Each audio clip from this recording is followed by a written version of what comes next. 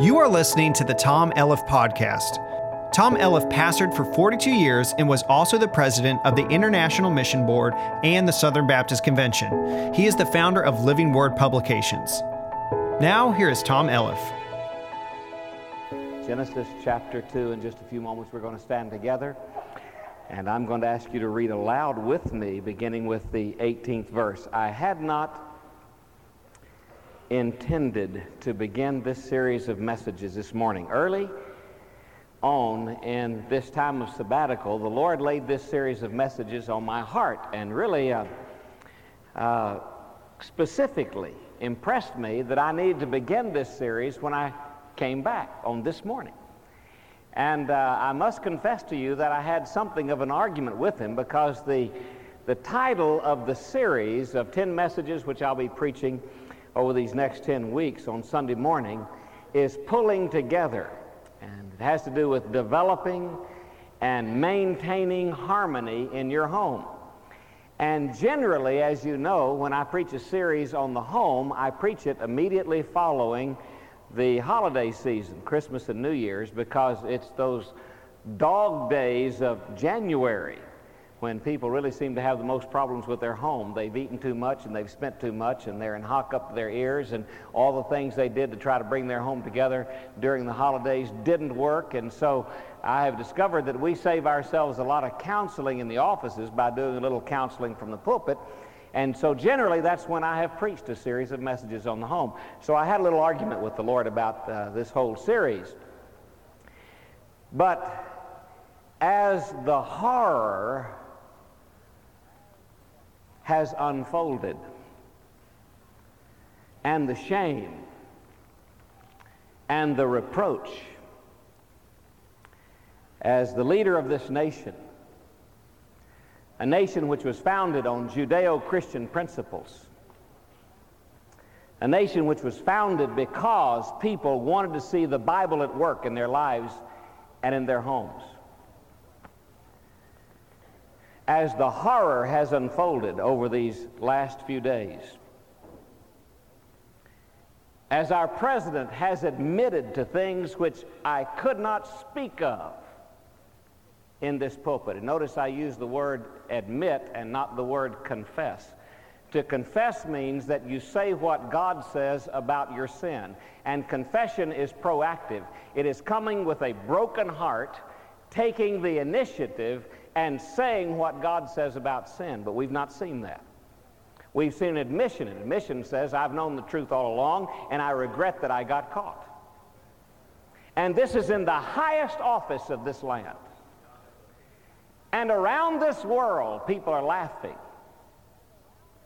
We have gone from being the great nation in the world, which espoused the great principles of the world, to the time when that smutty kind of literature, which in such an unseemly fashion we have pandered on other nations, that has filtered into the hearts and minds of people throughout this country, including our president. And the home is under attack. I would encourage you, and I say this just as a pastor, I would encourage you not to spend too much time watching television about what's going on in the Monica Lewinsky situation. In the first place, watching it is not going to change anything. In the second place, garbage in, garbage out. You will become what you think about, and it doesn't make it any more correct for you to entertain and think and let your imagination run. It doesn't do any more good for you to do that because he's the president than if it was a soap opera. I would encourage you to walk circumspectly and let your eyes look straight forward, and let your ears hear things which are righteous and holy and true and pure and good. But what a horror, a day of shame and infamy in this nation. And so as this began to unfold, it became increasingly obvious to me why I need to preach this series of messages.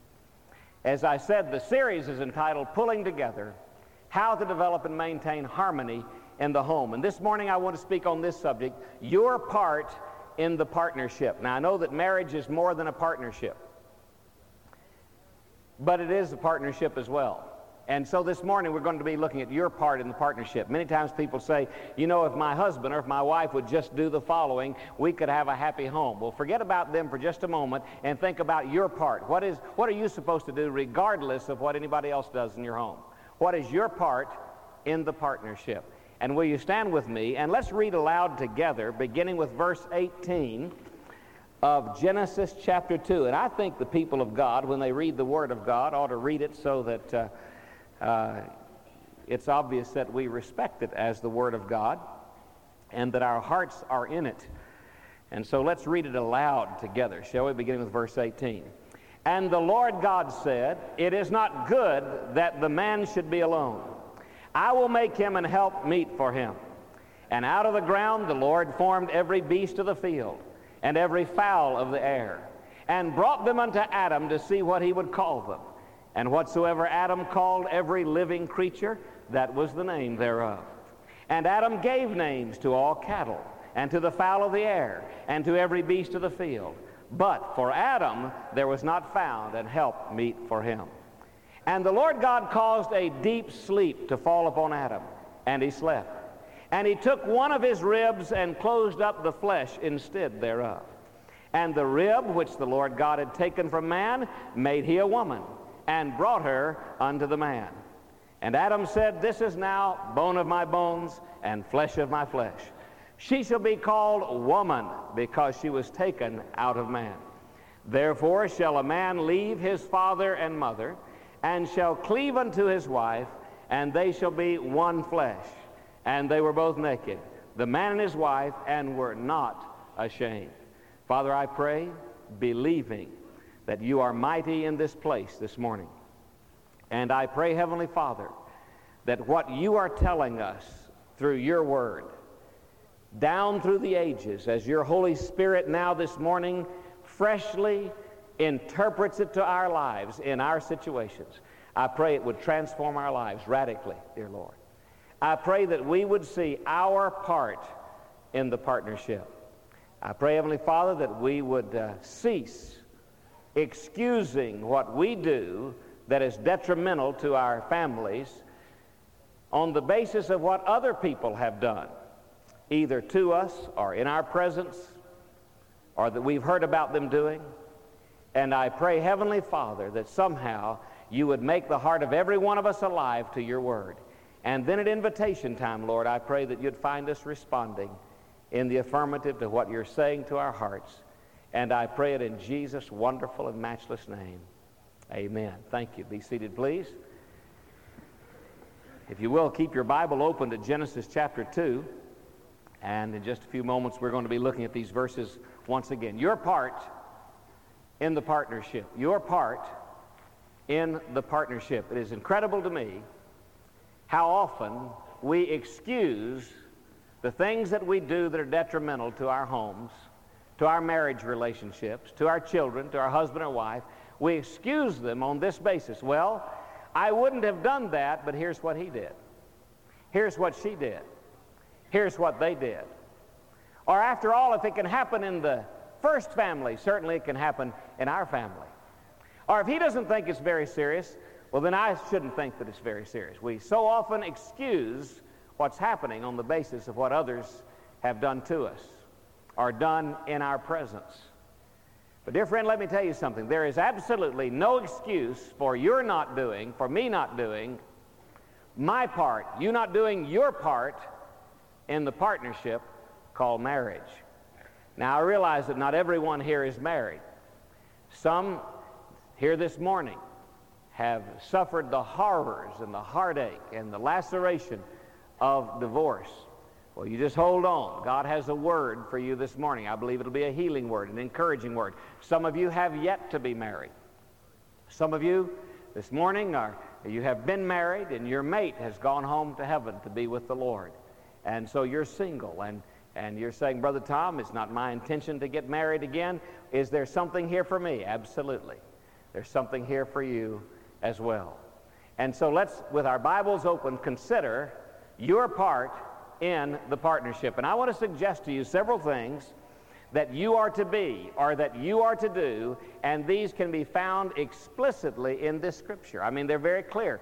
You cannot miss these if you read this Scripture carefully, and so let's look at it. First of all, you are to be your mate, and I know I could say your husband or your wife, but that's a little pedantic and a little lengthy, so let me just use the word mate. You are to be your mate's most trusted companion. My, doesn't that speak to us in this generation? There ought to be no one else in this entire world in whose heart your mate rests or trusts than you. I think it's wonderful when you read about the virtuous woman, for instance, in Proverbs 31. It says of her that her husband's heart does safely trust in her so that he has no need of spoil. He doesn't need to go out and try to do things to impress her because he trusts in her. His heart rests in her. And your mate's heart ought to absolutely rest in you. You are to be your mate's most trustworthy companion in life. Look with me at verse 18. And there we read that the Lord God said, "It's not good that the man should be alone. I'll make a help suitable for him." By the way, do you know the Hebrew word for alone is bad? I mean, that's the word, bad. And many of you will say, yes, I can tell you about how bad it is to be alone. And so he said it's not good that a man should be alone. The word literally means separate or apart from, divided from any kind of companionship. And God said that's not good. And so he says, I'm going to make a companion for him who is suitable. And I want you to notice how he made that companion. First of all, God formed these beasts. Out of the ground, we read in verse 19, the Lord God formed every beast of the field, every fowl of the air. He brought them to Adam to see what he would call them. Whatsoever Adam called every living creature, that was the name thereof. Adam was not some Neanderthal, some caveman. Here is a brilliant man. Here's a person who is a zoologist and a botanist and a biologist. I mean, this is an incredible guy. And he's naming these animals. And so we read in verse 20 that Adam gave names to all the cattle, to the fowl of the air, to every beast of the field. But notice this, out of all of that, Adam discovered there wasn't anybody there for him. He says, for Adam there was not found a help suitable for him. You see, what God has done is he has raised in Adam's heart a sense of loneliness, a need for companionship. And by the way, one of the ways that you know God is preparing you for marriage is when God begins to develop within your heart this sense that you are not absolutely complete. A sense of a need for companionship. And so Adam looked at all these animals. He said, no, there's nothing there. Now, let me ask you this question. Are you your mate's most trusted companion? You know, I worry sometimes about men, for instance, who say, well, I just can't tell my wife these things. Or men who say, you know, if I really want to have a good time, I get together with the other guys. Or about ladies who say, well, you know, my husband, he lives in the house, he brings home the bacon, he does all this kind of stuff, but I have a really close friend who's my, I mean, this lady or this group of ladies, these are my real friends, and when I want to pour out my heart, they really understand. You say, is anything wrong with that? Well, maybe not, but let me tell you something. There ought to be no one that you're more willing to pour your heart out to than your mate.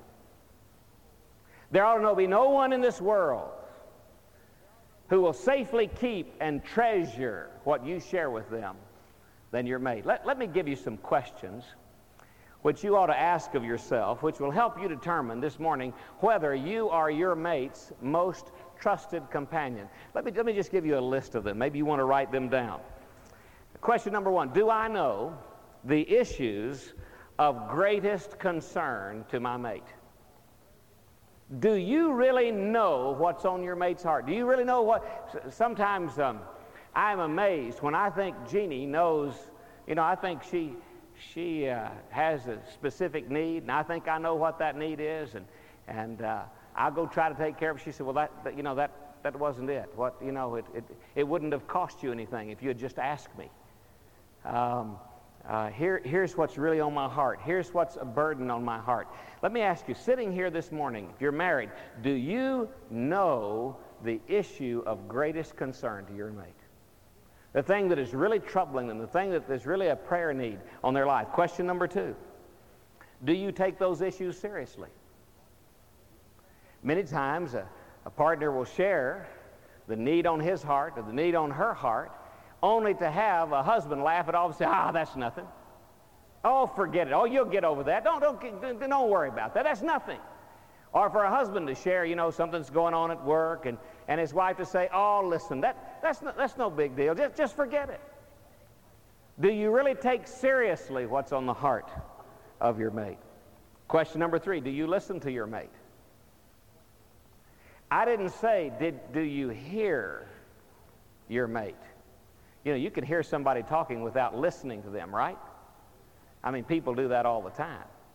Do you listen? Do you actually sit down and make an effort to listen to the heart of your mate? Do you listen to your mate? Question number 4, do you keep confidences? Do you really keep confidences? I mean, when your mate comes to you and pours out her heart or pours out his heart, do you really keep that? Do you really treasure that? I'll tell you, it's become popular among people these days to talk about stuff that doesn't need to be talked about. I mean, it can happen in any kind of a group, and sometimes even in Christian groups, and they get to dabbling in things that are private, things that are nobody's business but theirs. And they get to talking about this and talking about that and say, well, my husband does it, well, my wife does it, or when we got married, we agreed to do this, or here's what we do, or here's the way we do that. Hey, listen, nobody's business. Nobody's business. There is ground that is holy. There is ground that is meant to be kept confident. You see, we live in this age where it's, just let everything hang out. Just tell everybody everything and have no secrets to the world. You ought to have secrets with your mate. And you ought to keep confidences. There ought to be things going on in the heart of your wife, the heart of your husband, that only you know about and you would never tell. Question number 5, do you avoid hurtful humor at your mate's expense? Do you avoid hurtful humor at your mate's expense? Men and women are both responsible for this. Just saying things, just poking fun, just publicly mocking, or waiting to that moment, when everything seems to be, sort of get a little bit dead at the party, and then saying something that embarrasses his wife or embarrasses her husband. Well, he doesn't know a thing in the world about this. Well, she couldn't do that if you know. Do you avoid hurtful humor at your mate's expense? Question number 6. Is it obvious that you find total satisfaction in your mate? I don't mean obvious to you. Come on, say, listen, you're everything. Oh, honey, you're everything. No, is it obvious not only to you, to your mate? And we're going to deal with that in just a few moments. And when we have our men's ministry Saturday morning breakfast is beginning at the end of September, the very first one is, how can I win now in the arena of moral temptation, moral purity? But it's obvious to your mate that you find total satisfaction in her or in him. I remember a lady one time saying about her husband, she says, my husband sits there in front of TV and he watches TV, and he thinks I'm sitting there watching TV, but really I'm watching him watch TV. I'm watching what it is on TV that he wants to watch, and it's obvious to me that he doesn't think that I'm everything he needs. Question number 7. Have I allowed my mate to really know me? Hey, it's time to quit playing games when you get married. It's time to quit pretending. It's time to quit acting like Mr. Big or Miss Wonderful. It's time for your mate to really know who you are, what makes you tick, to walk around in every area of your life. You know what? If I'm not mistaken, there are people here, and you wonder why things are not the way they ought to be in your marriage, and the truth of the matter is, what has happened is this. You have something in your heart you have not shared with your mate, and you built a little wall around that, and the closer your mate gets to that, the higher the wall gets, and pretty soon it becomes obvious to your mate that there's something in you that they can't touch. There's something in you, going on in you, that they can't reach. They can't seem to grasp it. There's a secret part of you, and there's something there, and they just don't know what it is, and they see that you get defensive about it. And so they know, I don't really know my mate. I know a lot of things about her, a lot of things about him, but there's some part of him I do not know, some part of her I do not know. Question number 8, are you your mate's most trusted companion? If your mate had to call on one person in all of this world that they believe would care and listen and hear and get something done about it, would it be you? Or would they feel need to go off someplace else and get some help from someplace else because you're not going to do anything about it? Are you your mate's most trusted companion? Question number 9. Let me just stop right here. Do you have a spiritual relationship with your mate? Do you have a spiritual relationship with your mate? In other words, are there things going on that are more than just a physical issue and more than just an intellectual issue, but do you and your mate have a spiritual relationship? Conversing about the things of God and the work of God, do you have a spiritual relationship? Now, all of that to say, let me just stop that right there. All of that to say that the first thing you are to contribute, you say, well, I wish my mate would do that. No, whether your mate ever contributes that or not, your part in the partnership is to be your mate's most trusted companion in life. All right, let's look at the second issue quickly. You are to energetically unite your strength with your mates in fulfilling God's threefold purpose for the family. You are to energetically, that means you are not to be a passive partner. Well, if you want to do that, go ahead. Go see your mother. Go ask your dad.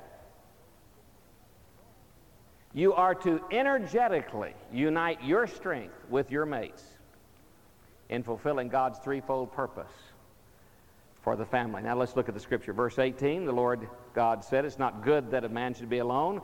I will make a help meet for him.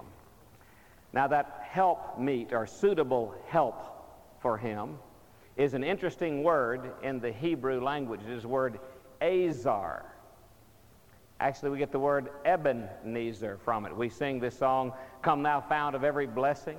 And Brother James, you lead us, and he here I raise mine Ebenezer, hither by thy help I'm come, actually refers to a passage over in 1 Samuel chapter 7, verse 12, where the Philistines have attacked the Israelites, and God comes to their rescue, and God strengthens them, and God delivers them. And so Samuel the prophet goes out and builds a memorial, and he calls it Ebenezer. Hitherto has the Lord helped us.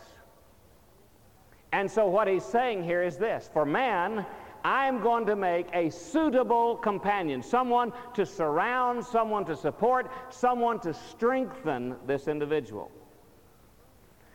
Now, there are 3 areas. I said you're to unite your strength with your mates in fulfilling God's threefold purpose for the family. What is God's threefold purpose for the family? Look at verse 26 of chapter 1, if you will.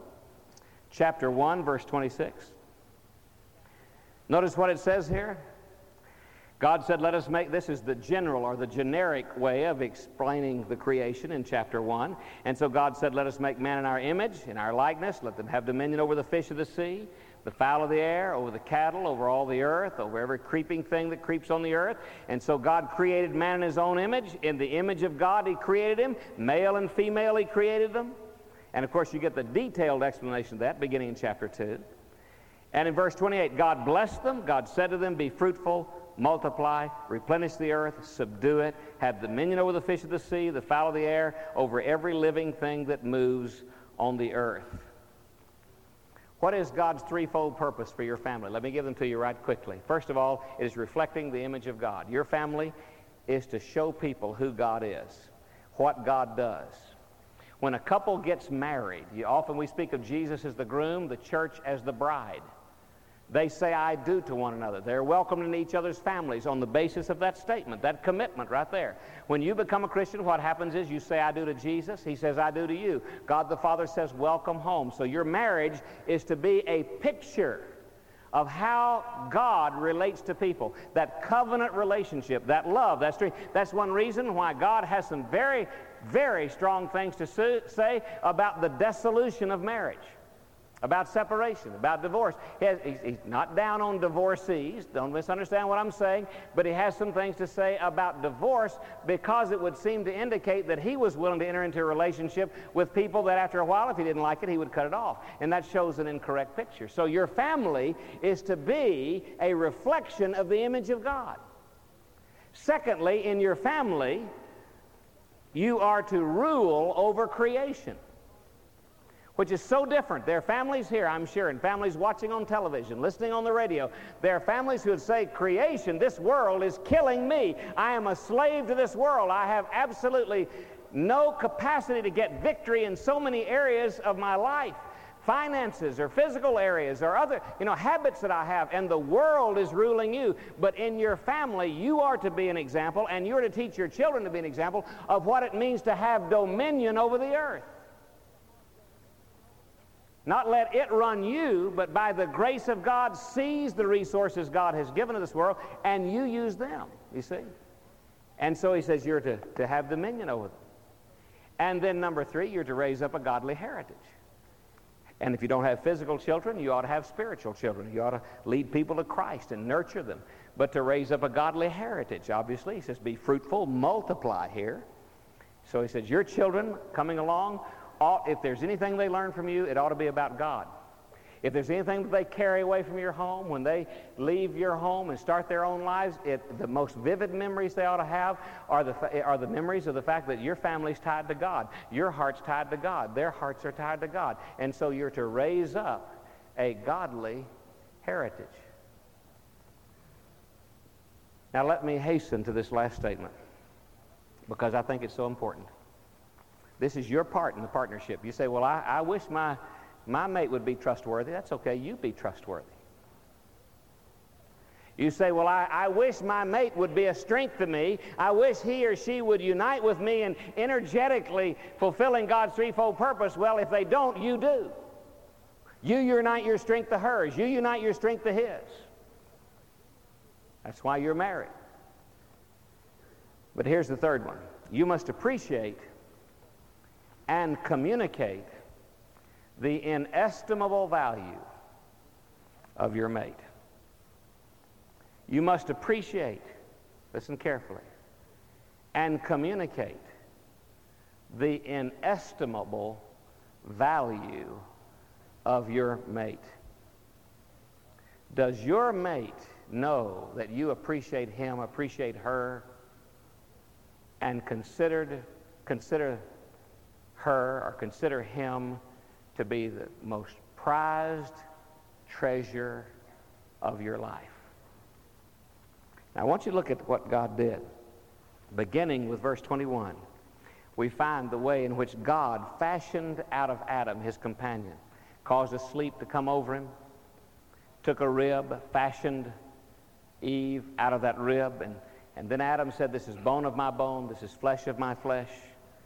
She should be called woman because she was taken out of man. Literally in the Hebrew, Isha, the word for man is Ish. This is Isha. We translate it woman because she was taken out of man.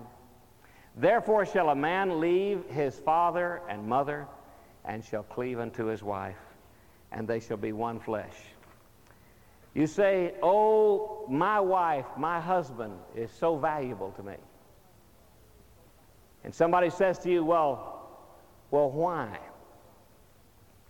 And you begin to say, well, my wife, these wonderful meals that she cooks, and the house, she's just poured herself into the house, and it's so nice when I come home, and all these little things that need to be done, and she takes care of those, and you see where I'm going with this. You say to your husband, well, my husband's so valuable. Well, how? Well, he has afforded this nice house, or he has made it possible for us to have transportation, or he does this, or he does that. Now listen carefully. Your partner's value is not because your partner is useful to you. Your partner is essential to you. Not useful. I have some dear friends down here. I'm absolutely amazed that Tom and Gaitra Miller have come to this service. Tom has Parkinson'sism. Very difficult for him to get down this aisle right here. I love them dearly. I'm blown away. They are members of this church, have driven over here from Tulsa this morning to be in this service. I did not know they were coming. 4 or 5 years ago, Tom was tall, several inches taller than I, robust, virile. But let me tell you something. His value has nothing to do with usefulness. His value is in the fact that he is essential for this lady here. You see, that's what God was doing. God was saying, this is the other part of you. Don't write that person off, because this person is the other part of you. And I want to tell you something. It's one thing to be robust of body. It's another thing to have the kind of robust strength and counsel and wisdom that this man has right now. And we have gotten into a society where we consider people as valuable to us as long as we can use them, as long as we can get something out of them. She cooks nice, she cleans nice, she looks nice and makes me feel important walking beside her, and so I will have her dressed in a way so that other men will look at her and think I caught a prize. You are a fool. Write off that partner and you have written off what is essential to you. The other part of you. It's like going into your head and carving off half your brain, carving off half your heart, carving off half your limbs. You are not a complete person. That's what he's saying here. Have you communicated that with your mate? Or is it always just, I sure love your food, I sure love that perfume, I sure love the way you look, I sure love the way you smell, I sure love the way you make me feel good, I sure love all the things you do for me, therefore I love you.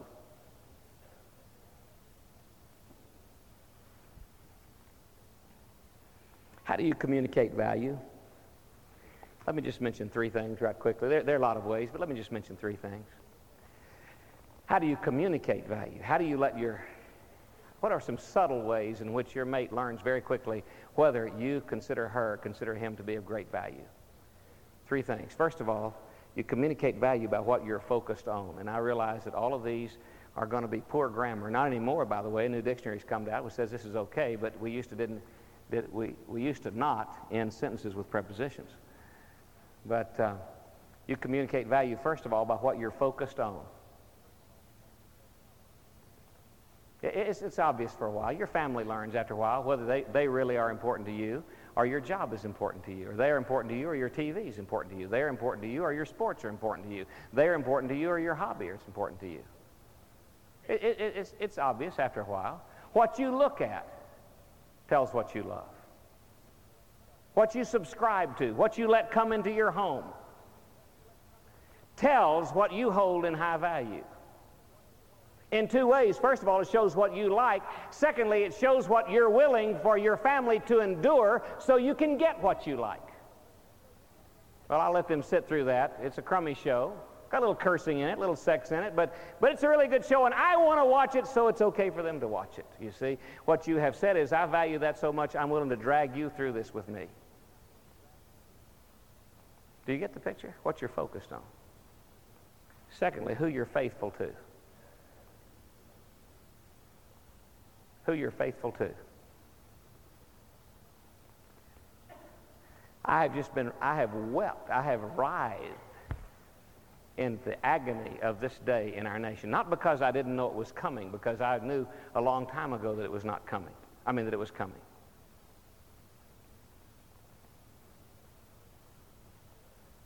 But there's just this spirit that it's okay to be unfaithful. No, it is not okay to be unfaithful. And this spirit that says everybody is unfaithful. Listen, no, everyone is not. And you don't have to be. And you can say to your mate, I value you all you want, but when you're unfaithful, what you're saying is, but there's something else I want out there besides you. You don't cut it. And you communicate value by whether you really get involved in bringing out your mate's best and most noble qualities. Whether you really energetically pursue, say, bringing out in your mate the best qualities, the most noble qualities. Some people just delight in aggravating their mate. Some people just delight in doing things that are constantly testing or constantly leading their mate or their children into temptation. Let no man say when he is tempted, I am tempted of the Lord, for God tempts no man, neither is tempted by any man. So you're not doing the work of God when you're constantly acting in such a way or going to places and doing things that bring out less than the most noble, the most pure, the most holy ambitions in the heart of your mate. You do that with anything you prize. You cherish it. You take care of it. You tend to it. You watch over it. You protect it. Anything you prize is like that. You don't want it to be damaged. And it's amazing to me how many people are willing for their husband, for their wife, for their children to be damaged irreparably sometimes so they can get what they want. And somehow, some way in your heart, you've got to communicate to your mate, you are of inestimable value to me. Not because you're useful around here. You may be driving home today and be in an accident, and you will become a quadriplegic. That could happen. What about your usefulness then? How about bringing home the bacon then? How much cleaning, cooking, sewing, mending are you going to do then? How much sports, how much painting, how much whatever are you going to do then? And see if your relationship is based on your usefulness rather than the fact you are essential. You're the other part of your mate. In whatever shape you are the other part of your mate. And your mate is the other part of you. You can't do without her. You can't do without him. Those are your parts in the partnership. Your parts in the partnership. Let's pray together. Father, I pray you'd teach us what it means to be our mate's most trustworthy companion and to energetically unite our strength with our mates to fulfill your threefold purpose for the family and to communicate how valuable our mate is to us, to appreciate that. Lord, I pray right now at this invitation time that your Holy Spirit would just attend the preaching of the Word, that you'd bring to this altar those who will say yes to you. And dear God in heaven, that our lives will be touched, our lives will be changed. And I pray these things in Jesus' name. Your heads are bowed, eyes are closed. We're going to stand in just a few moments. The choir is going to lead us as we sing a hymn of invitation, and this is your invitation to say yes to God. I believe there are people here who need to receive Jesus Christ as their Savior. You say, I have a spiritual relationship with my mate. I don't even know Christ. She's begged me to come to church. He's begged me to come to church.